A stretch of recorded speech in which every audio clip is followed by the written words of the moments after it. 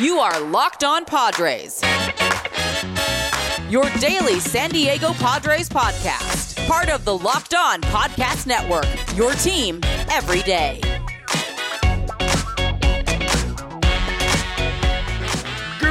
Greetings, ladies and gentlemen, and welcome to an edition of Locked On Padres podcast, which is part of the Locked On Podcast Network, your team every day for Thursday, February 10th. As always, I am your host with sometimes, occasionally, but certainly not always the most, Javier Reyes. You might be familiar with some of my baseball-related work at places like Baseball FYI, Fridays on Base, Off Bench Baseball, or Just Baseball, to which I am a staff writer for. Follow me on Twitter at Javipeno, Javiipeno, or if you want more exclusively Padres content, at LO_Padres for the show. As always, thank you for making Locked On Padres your hashtag first listen every day. We are free and available on all platforms. And on today's episode, we got a nice juicy one for you guys. This is going to be a really, really fun one. I was thinking of saving this for Friday, actually, and make it like a fun Friday podcast. You know what I'm saying? A fun Friday? I think that could be really cool. But instead, decided to react to the news that the National League is getting itself the designated hitter. That's right. It finally happened, according to Rob Manfred. That came out, so going to be talking about that, talking about how I've always felt about the universal DH sort of debate, going to be giving my thoughts on that, and then doing a little bit of a breakdown of how this affects the Padres going forward, because it absolutely does. And then lastly, talking about my latest article on fictional baseball players, because why not? I'm crazy, and I deserve to have my craziness broadcasted to the world, and my deranged love of pop culture and whatnot. So guys, let's get into it. As I said, if I keep looking down at my phone, by the way, throughout this podcast, one of the reasons for that is because the James Harden and Ben Simmons trade just happened, and it's pretty nuts. My phone is blowing up. My Twitter is blowing up. So just keep that in mind for all my viewers, for all my watchers, I guess you could say. If you want to check out my ugly mug, by the way, Locked On Padres on YouTube. Let's talk about it, guys. Universal DH. It has been a debate in baseball circles for a long time, I'd say. And what happens is I think that there's two things with this, right? There's one, just whether it makes sense to watch pitchers that are batting, right? That's the one aspect of it. And the second aspect is how much more fun adding the DH makes to the league. The first point, let's talk about that for a second, right? A lot of people like to point out, some older fans, right, that they enjoy the variety and having a pitcher that can hit. It's fun to say, who's your favorite pitcher? You just want to see him go up there and take a few swings because it is kind of fun, all right? I get that. And they say, if you don't like that, then you have American League Baseball. That's true, but the problem is that that's for people who are nomad types, right? Those are for people who don't have a favorite team that think that way, right? Where they're like, I just want the variety. Well, if you're a Padres fan, your thing is I only see, most likely, because it's not like baseball is football or the NBA, where it's a lot more localized of a sport when you just kind of look at the numbers and whatnot. People don't necessarily know what's going on in the American League. You know what I'm saying? They might have an idea when it comes to the trade deadline, and they're like, oh yeah, let's go trade for that shortstop who's available or whatever, that I heard about from the Yankees or the Cleveland or whatever like that, right? That's true. But in most capacity, it is a localized sport. So you look at it from that perspective, and the variety is cool, but then it's like, all right, let's break it down though. Yes, we got the Bartolo Colon home run from a few years ago. That is, in my opinion, the apex of what was possible that we could get from the lack of a universal DH. It was so much fun seeing him knock that thing into really not all that far, but it was a home run. Seeing him run around the bases looking like he was going to just keel over because it was the most cardio workout he's done in a lot of ways in terms of running that he's done in probably his whole career in Bartolo Colon, especially considering how old he was, big, sexy, and all that, right? So that was a lot of fun, right? That was the peak of it. My issue is that, and SB Nation, if I'm not mistaken, did a little bit of a breakdown of this a while ago, that if you kind of look at literally what is the best overall pitching staff hitting-wise in the history of baseball, and the OPS collectively of their pitchers was something like 580, like 600, like just below 600. If you are hitting below an OPS of 600, if you're in that 500 range, you're probably not playing in Major League Baseball. You know what I mean? Like, you're probably not. You're probably in like AA or something like that. So keep that in mind. That's what we're campaigning so much for. At least in terms of who likes the lack of a DH. That's what they like riding for, right? And the way I view it is just, what's more fun? Watching Franmil Reyes hit firecrackers into deep center field. You know what's more fun? David Ortiz getting his career extended longer because of his incredible hitting ability. right? And becoming one of the most feared players in baseball and eventually getting inducted to the Hall of Fame, which happened rather recently. That's how I view it. And don't get me wrong, some people might be thinking, well, this is, I remember, I don't know if someone had this point for me. I forgot who I said had this point for me a while ago, but they said, like in the NBA, when there's someone who's a poor free throw shooter, the NBA doesn't just decide, well, we shouldn't have those guys go into the line anymore because they're such porous free throw shooters. They shoot 30%. DeAndre Jordan, Shaquille O'Neal. The difference between that, right? Now, here's the thing. There's a huge difference, right? There's still a minus for only being a DH. There still is a minus because it means that you cannot give out value in the defense, in the outfield. They can only use you at the DH, right? That takes away from it if you're a DH only, right? If you want to swap around your lineup, let's say look at the Padres for a second. If they don't want their first baseman being as poor of a defender he is at first base, maybe they say, let's move him to DH, and then we'll give Cronenworth the day at first base, right? It allows you to move guys around. Maybe it's like maybe not a full day off, but it's a little bit of a day off for guys playing the field, a little bit less of an injury risk. It's possible, right? So that's one way to look at it. So you don't have that if you're only a DH. And then if you look at it on the another side of things, you say Fernando Tatis Jr., how happy would we have been last year instead of with that shoulder injury? What if he only had to play DH for a little bit? That could have been fun. Give him a break from shortstop. That could be really cool. The second aspect of all this, guys, is that I think is one that people don't talk about enough. And that's that the trade deadline and all of roster construction becomes infinitely more fun and strategic when you have the DH. And why is that? Well, let's look at the deadline last year. Nelson Cruz, right? One of the most sought-after kind of players because Minnesota was really bad. He's older, can only play DH. Half the teams in the league can't even go for him. The Padres were so obsessed with him that they were willing to start trying him out at second base or whatever, right? Like, that's how off they were. Like, that's how much they were wanting to have his bat in the lineup. So my thing is the trade deadline becomes a lot more fun. Who gets Anthony Rizzo? Who gets Kyle Schwarber? All these type of players who you're willing to stick at the DH spot because it's not like they're doing too much for you defensively. Not that they can't do defense, but they're not doing as much for you, right? So there's a lot of strategy to that, and it just makes it a lot more fun, man. You know how much more fun the DH adds to the trade deadline and acquisition and stuff? It adds a whole lot. So that's my kind of view. Bartolo Colon was the apex of what we would ever see from pitchers that were hitting. Jacob deGrom, a close second when it came to that stretch when of this past season when he was using one for all, going 100%, when he literally drove more runs in than allowed runs for like the first month and a half of the season. It was just absolutely incredible. Shout out Jacob deGrom. He might be the only one that's upset about this. He's like, God damn it, I'm the only one who gives myself run support anyway, and now I can't anymore. So maybe he's the only one upset about this, truly, and deservedly upset about this. But guys, before we talk about that second part that I was talking about, which is roster construction, what this could mean for the Padres going forward, let me talk to you about something that there is no debate on. Right? You're not going to have the old heads debating this one, right? They're not going to take the side of lack of universal DH, right? They're going to be with you on this. You know what that is? The best protein bars in all the lands, my friends.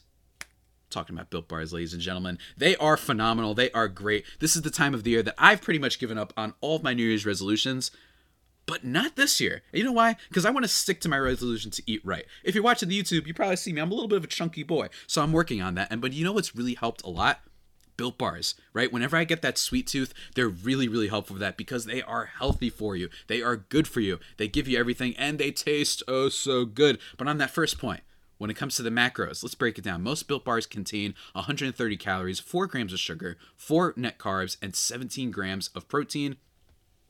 Compare that to a candy bar, which usually has around 240 calories, 30 grams of sugar, and dozens of net carbs, and you're golden. You're doing a whole lot better, man. Built Bars are here for you, man. And what I love about them the most, they're here for you, man. You know what I mean? What I love about them the most, though, is they have such a great variety of flavors. Kind of like the Ben & Jerry's of protein bars, if you don't mind me saying, right? Mint brownie, coconut almond, and new for this month, white chocolate cookies and cream. They've got raspberry, they've got cherry barcia, apple almond crisp, which is my personal favorite, coconut brownie chunk, and they've got all sorts of, they got an eggnog flavor, a gingerbread flavor, like they have all sorts of new flavors coming up all the time. By the time I finish reading this for you, by the time I finish doing this podcast for you, they might have a new flavor that gets announced. That's what I love about them, guys. And because you're listening to this podcast, you can go to built.com and use promo code LOCKED15 and you'll get 15% off your order. Remember, that's promo code LOCKED15 for 15% off at built.com.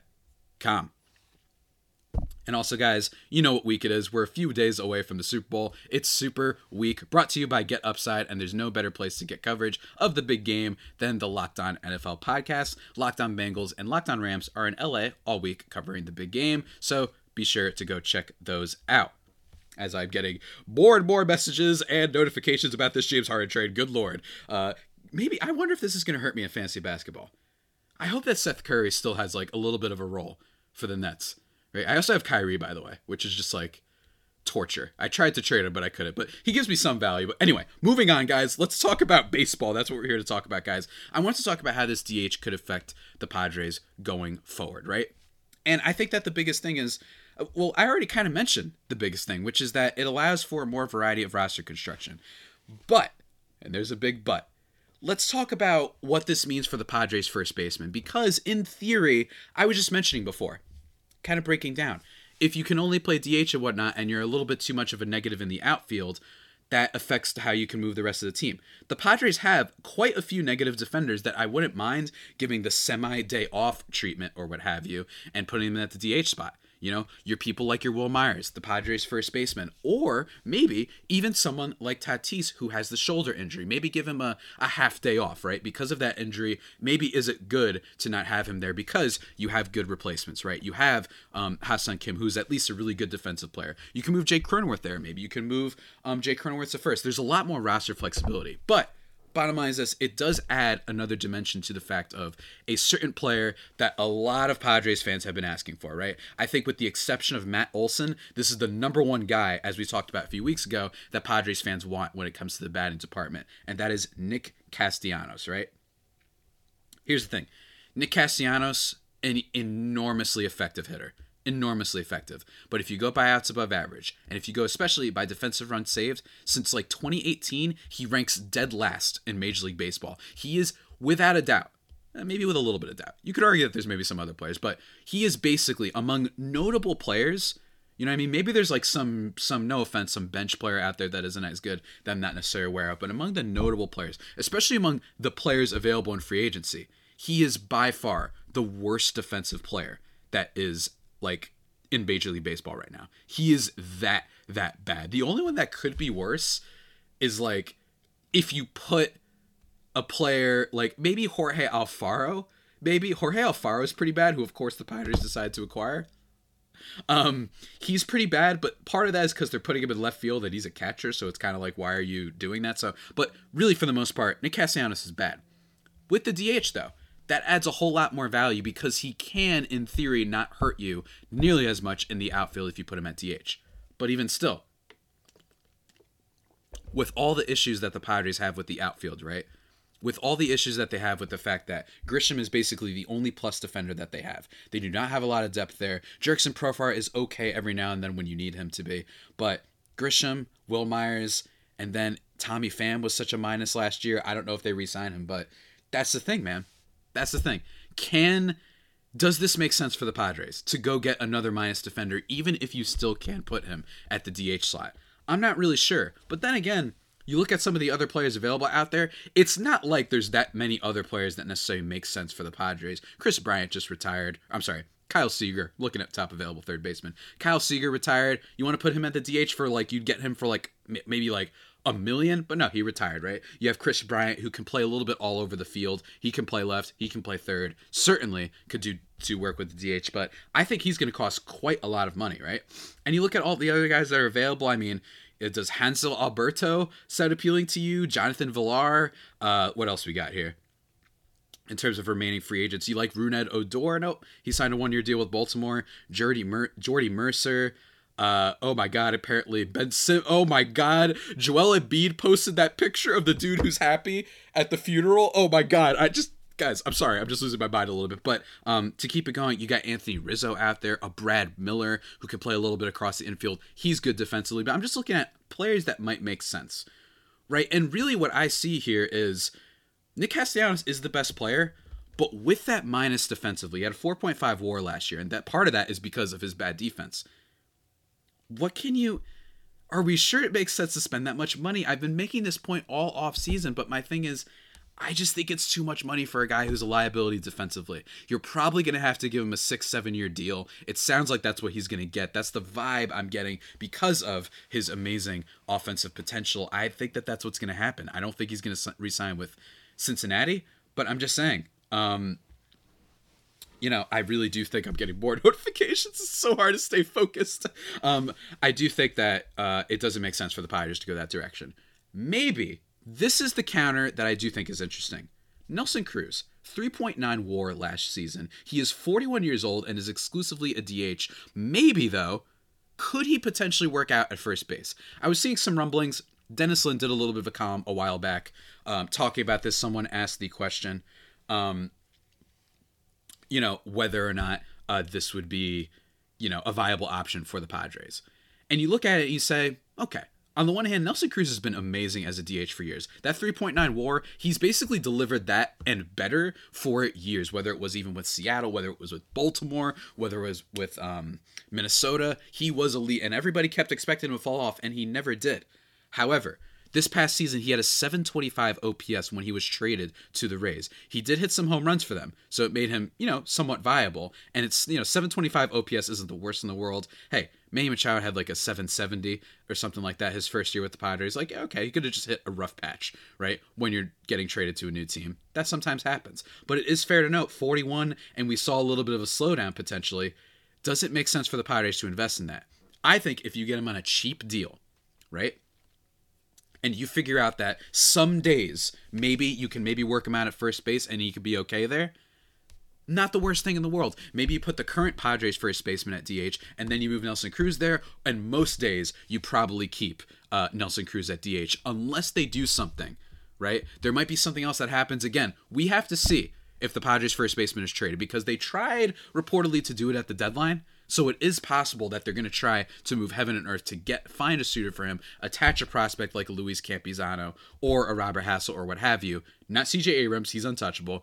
Try and move him elsewhere, because it only makes sense. If you got CJ Abrams coming up, wouldn't you like using him in the infield? So the way I view it is Nelson Cruz, not a bad idea. Not a bad idea, but for now, until my same theory that I've said for a while, unless the Padres trade the first baseman who will never be named, right?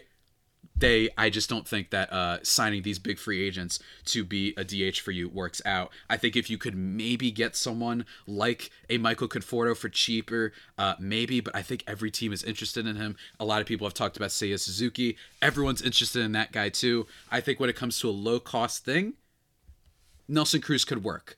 However, one more time, if they get rid of their current first baseman who must not be named, then all of the options that I've previously mentioned and more. I mean, there's so many other guys here. Jorge Soler, maybe they might even bring in him. He won't cost much. Brett Gardner, one of my favorite players ever. They could bring him in. But bottom line is there's a lot more room to operate when it comes to free agents if they are able to move on from him. If not, I think one of the best case scenarios is a Nelson Cruz. I really do. And I think it's worth it because I don't think he's going to cost nearly as much at his age.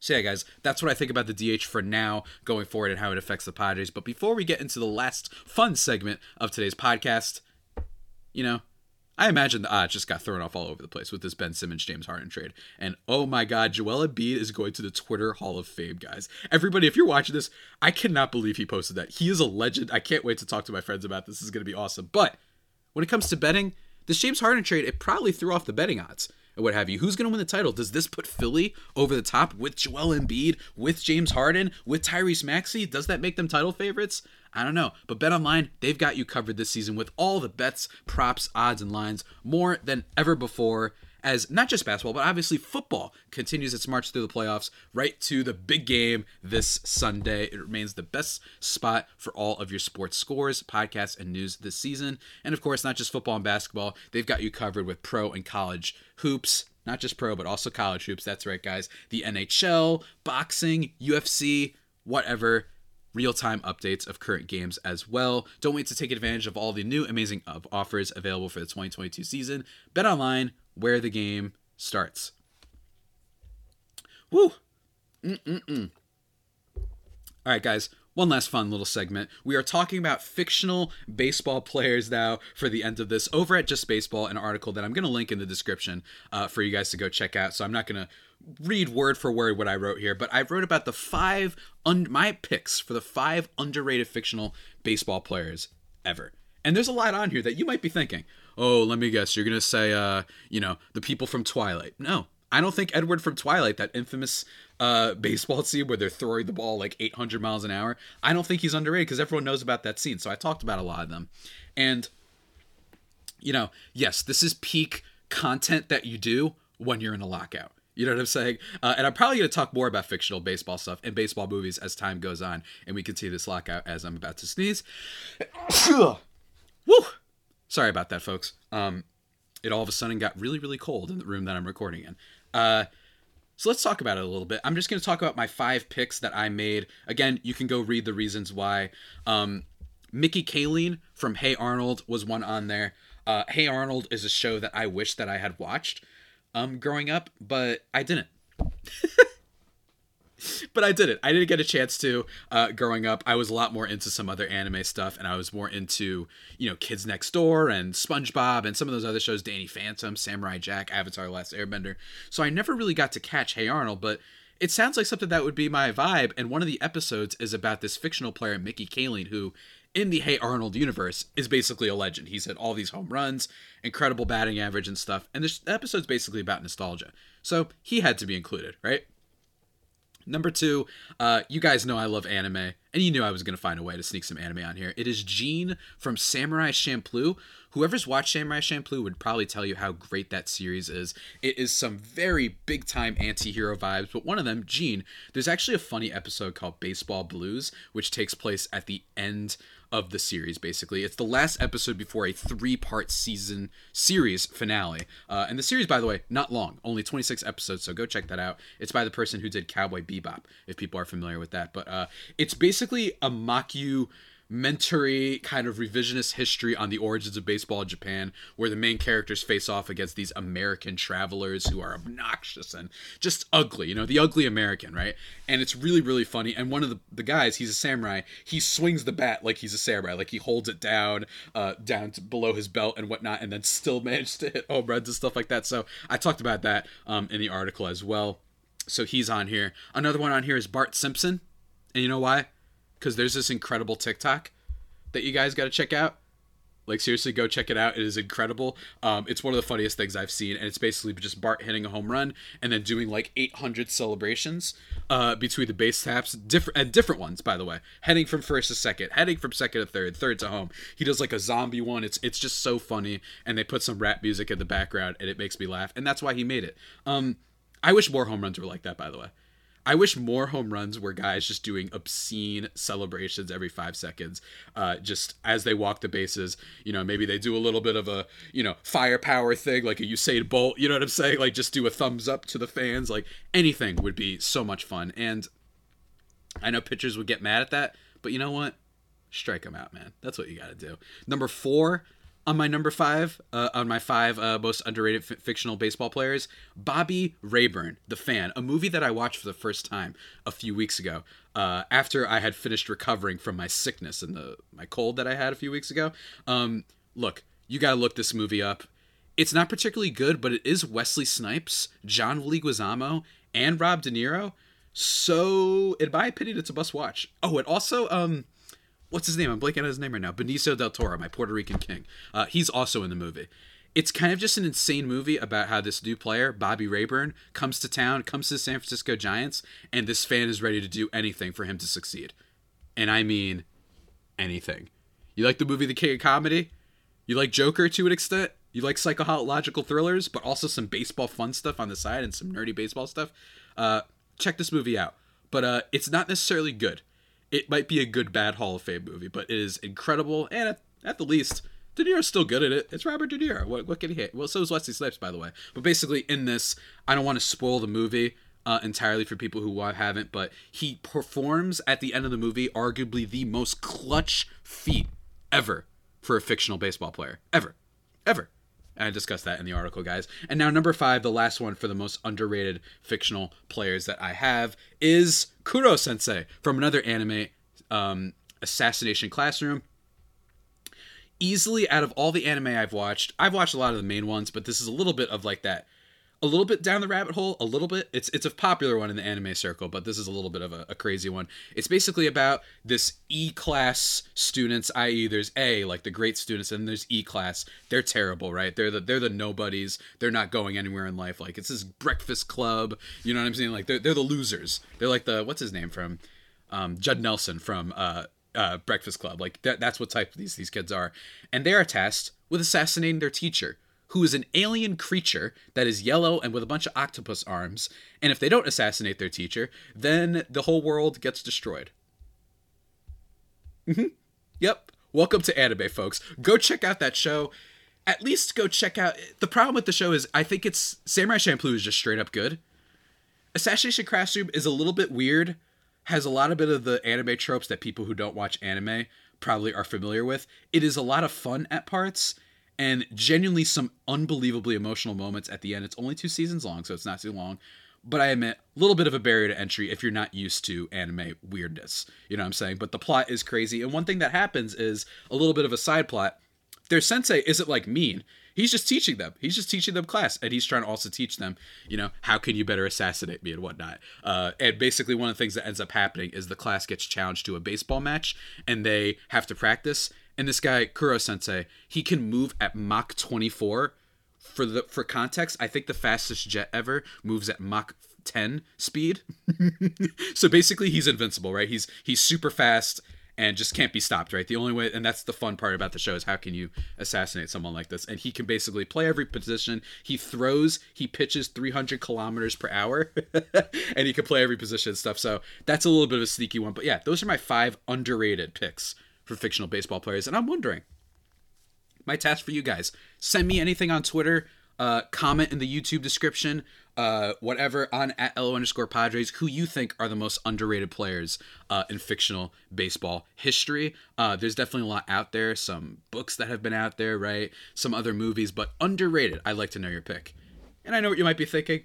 Well, what about the best fictional baseball player ever? If I were doing a draft, you know who's number 1? It's Benny the Jet Rodriguez. That's right. You know why it's him? Because not only was he good, not only did he literally make it to the pros, right? He's the most clutch. This dude, to help save a kid's confidence, told him to stand out in the middle of the field, holding his glove up in the air, and just said, stand there. And he had to hit the ball exactly to where the glove would be. That's clutch, because if he messes up, that kid's confidence is destroyed. That's clutch, and he's a great leader. He's a great friend. On top of being a great baseball player, this man wins, and he knows how to rally people behind him. People follow him. And I want leadership out of my first overall pick. Roy Hobbs, whatever. Wild Thing, whatever. For Major League and The Natural, respectively, whatever. It's all about Benny the Jet Rodriguez, guys.